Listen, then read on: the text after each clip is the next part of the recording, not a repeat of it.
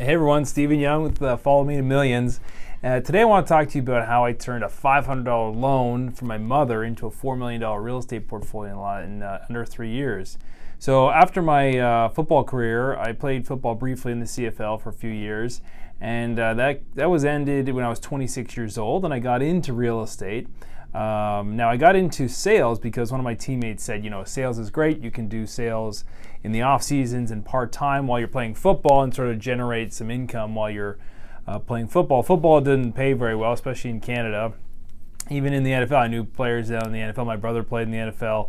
Money, the numbers, again, it sounded big at the time, but after taxes and you pay agents and they only play you certain weeks, so you only get paid if you play in football. It's not like most sports, so it's a really challenging way to go through life. But it was a great experience, a fun experience. Highlight one of the highlights of my life, no question about it. But after that was over, I didn't know what to do, and real estate sales. As I started that in my career, my football career, I began looking into that more full-time after it ended. But the problem was I needed to get a real estate license. I didn't have money from playing football. I had a pension, but it was locked up, and I couldn't touch it without them giving you special permission to do so. And they needed to know what you're investing the money in. They don't just sort of hand you the pension. So I couldn't get it to get my real estate license. So I had to get a loan from my mom at the time, which is $500, to get my real estate license. This is going back some time. I think the real estate license now is $5,000. But back then it was about $500 to get your license. It was 3 courses. The courses were also sort of included with it, but it was a journey. It was months to do all that and get licensed and fully licensed. And once I was operational, about 6 months later, I began selling real estate in Toronto, and I was focusing mainly on the downtown condominium market, the investment market. I've always wanted to live downtown. That was always sort of where the action was at when I was growing up, and as in my young 20s, that was sort of where I wanted to be. It's where my friends were living. So the first, I don't know, it was probably about the first month, maybe 2 into my real estate sales career. I saw an opportunity about buying a pre-construction condominium that the builder was selling off some inventory, and I didn't know anything about real estate at the time. I didn't know if it was a good deal, a bad deal. I just liked the location and I liked the size, and it sounded like a good price to me at the time. My parents thought I lost my mind when I told them about what I had done.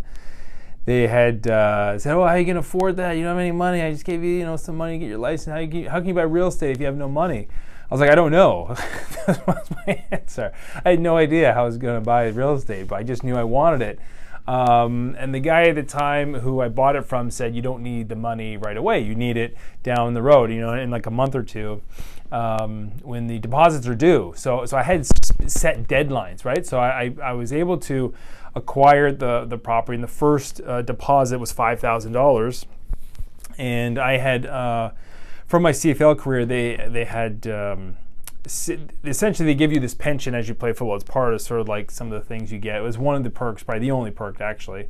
The big problem with the pension was that you couldn't cash it out unless it was into another investment. So I had to ask for special permission to take it out of the stock market, which is effectively in mutual funds, which is earning me essentially like no money, 0% interest for years. It was doing nothing. And I said, look, for special permission, I wanted to get it out of that investment into this other asset class.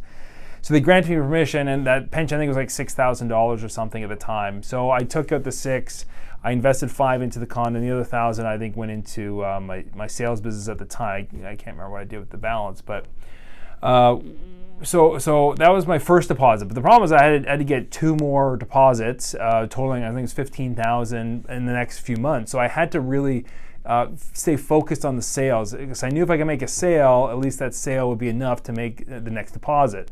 So that was really what was driving me at the time. And so I did all that process, and I was successful. I made a sale, and I made another sale. Ironically enough, the building I bought in, I started selling to people, to investors, and with the same concept that I bought it. I thought it was a good location, good deal, good price. You could rent it out. It was around the corner from University of Toronto. It was right downtown in Toronto. And, it wasn't difficult to sell. I didn't realize what I was doing at the time, but people, in hindsight, of course, I understand it now. But at the time, I was just selling it because I wanted it, right? Like I said, if I'm going to buy this thing, you guys should buy this too. It's a fantastic opportunity. So long story short, on the first one, I acquired it, got the property, I moved into it. And about a year later, it was about a year and 3 months later or something like that, my neighbor approached me and said, look, I want to buy a bigger property. There's nothing on the market. I know you live in this property.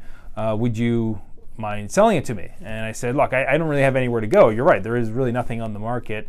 But being in real estate at that point, I knew sort of where to find products and where to find opportunities and where to find some things that were off market, and that's what I knew was there, but I really wasn't that interested. I really loved the place. It's my first spot, and I worked super hard to get it, and I really didn't want to let it go. But they gave me an offer. It was I think it was $340,000 or something like that.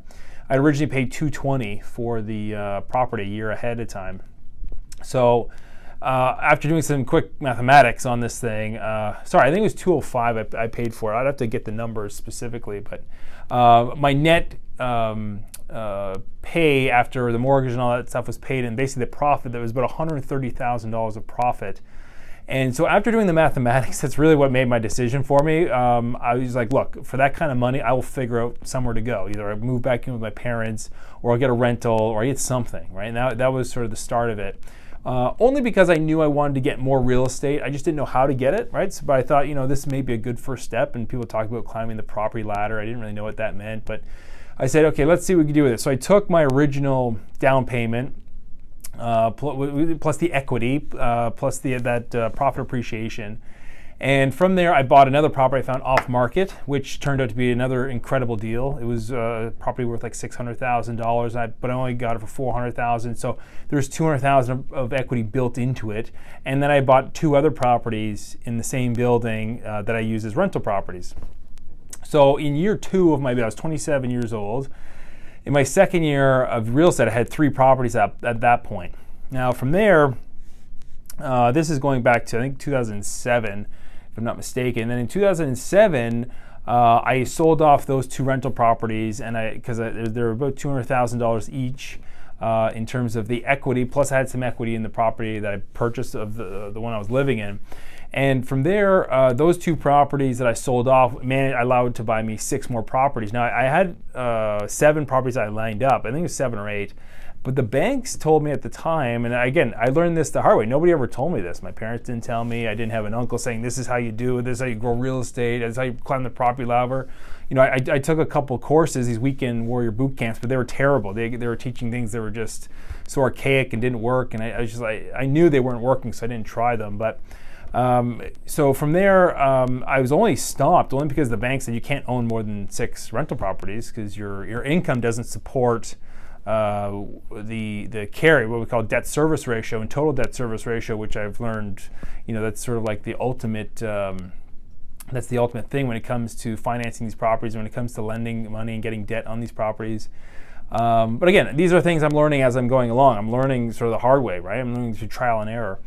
And so I dropped one of the properties sold to a client, and I picked up the other 6. So I had those 6 and plus my principal residence. That was my year, I sort of like going into year 3 kind of thing. And then in 2008, I had sold off 5 of those properties, and then the financial crisis hit, and it hit hard, and it hit. I didn't know what I was going through, but I had amazing timing. I think it was part luck, part really not knowing what I'm doing. Like if I actually had to study the market and time the market, I don't think I would have sold. But I was just knowing that I wanted to sell these things so I can get more of them, because it was the way I knew how to sort of earn a lot of money very quickly. And so I took those 5 properties that I sold, and then I think the market had hit a financial crisis pretty hard everywhere in the world, of course. But Toronto was it got hit, but it was more of a pause than anything. It didn't really go down. The values weren't going down. People were scrambling for a couple months.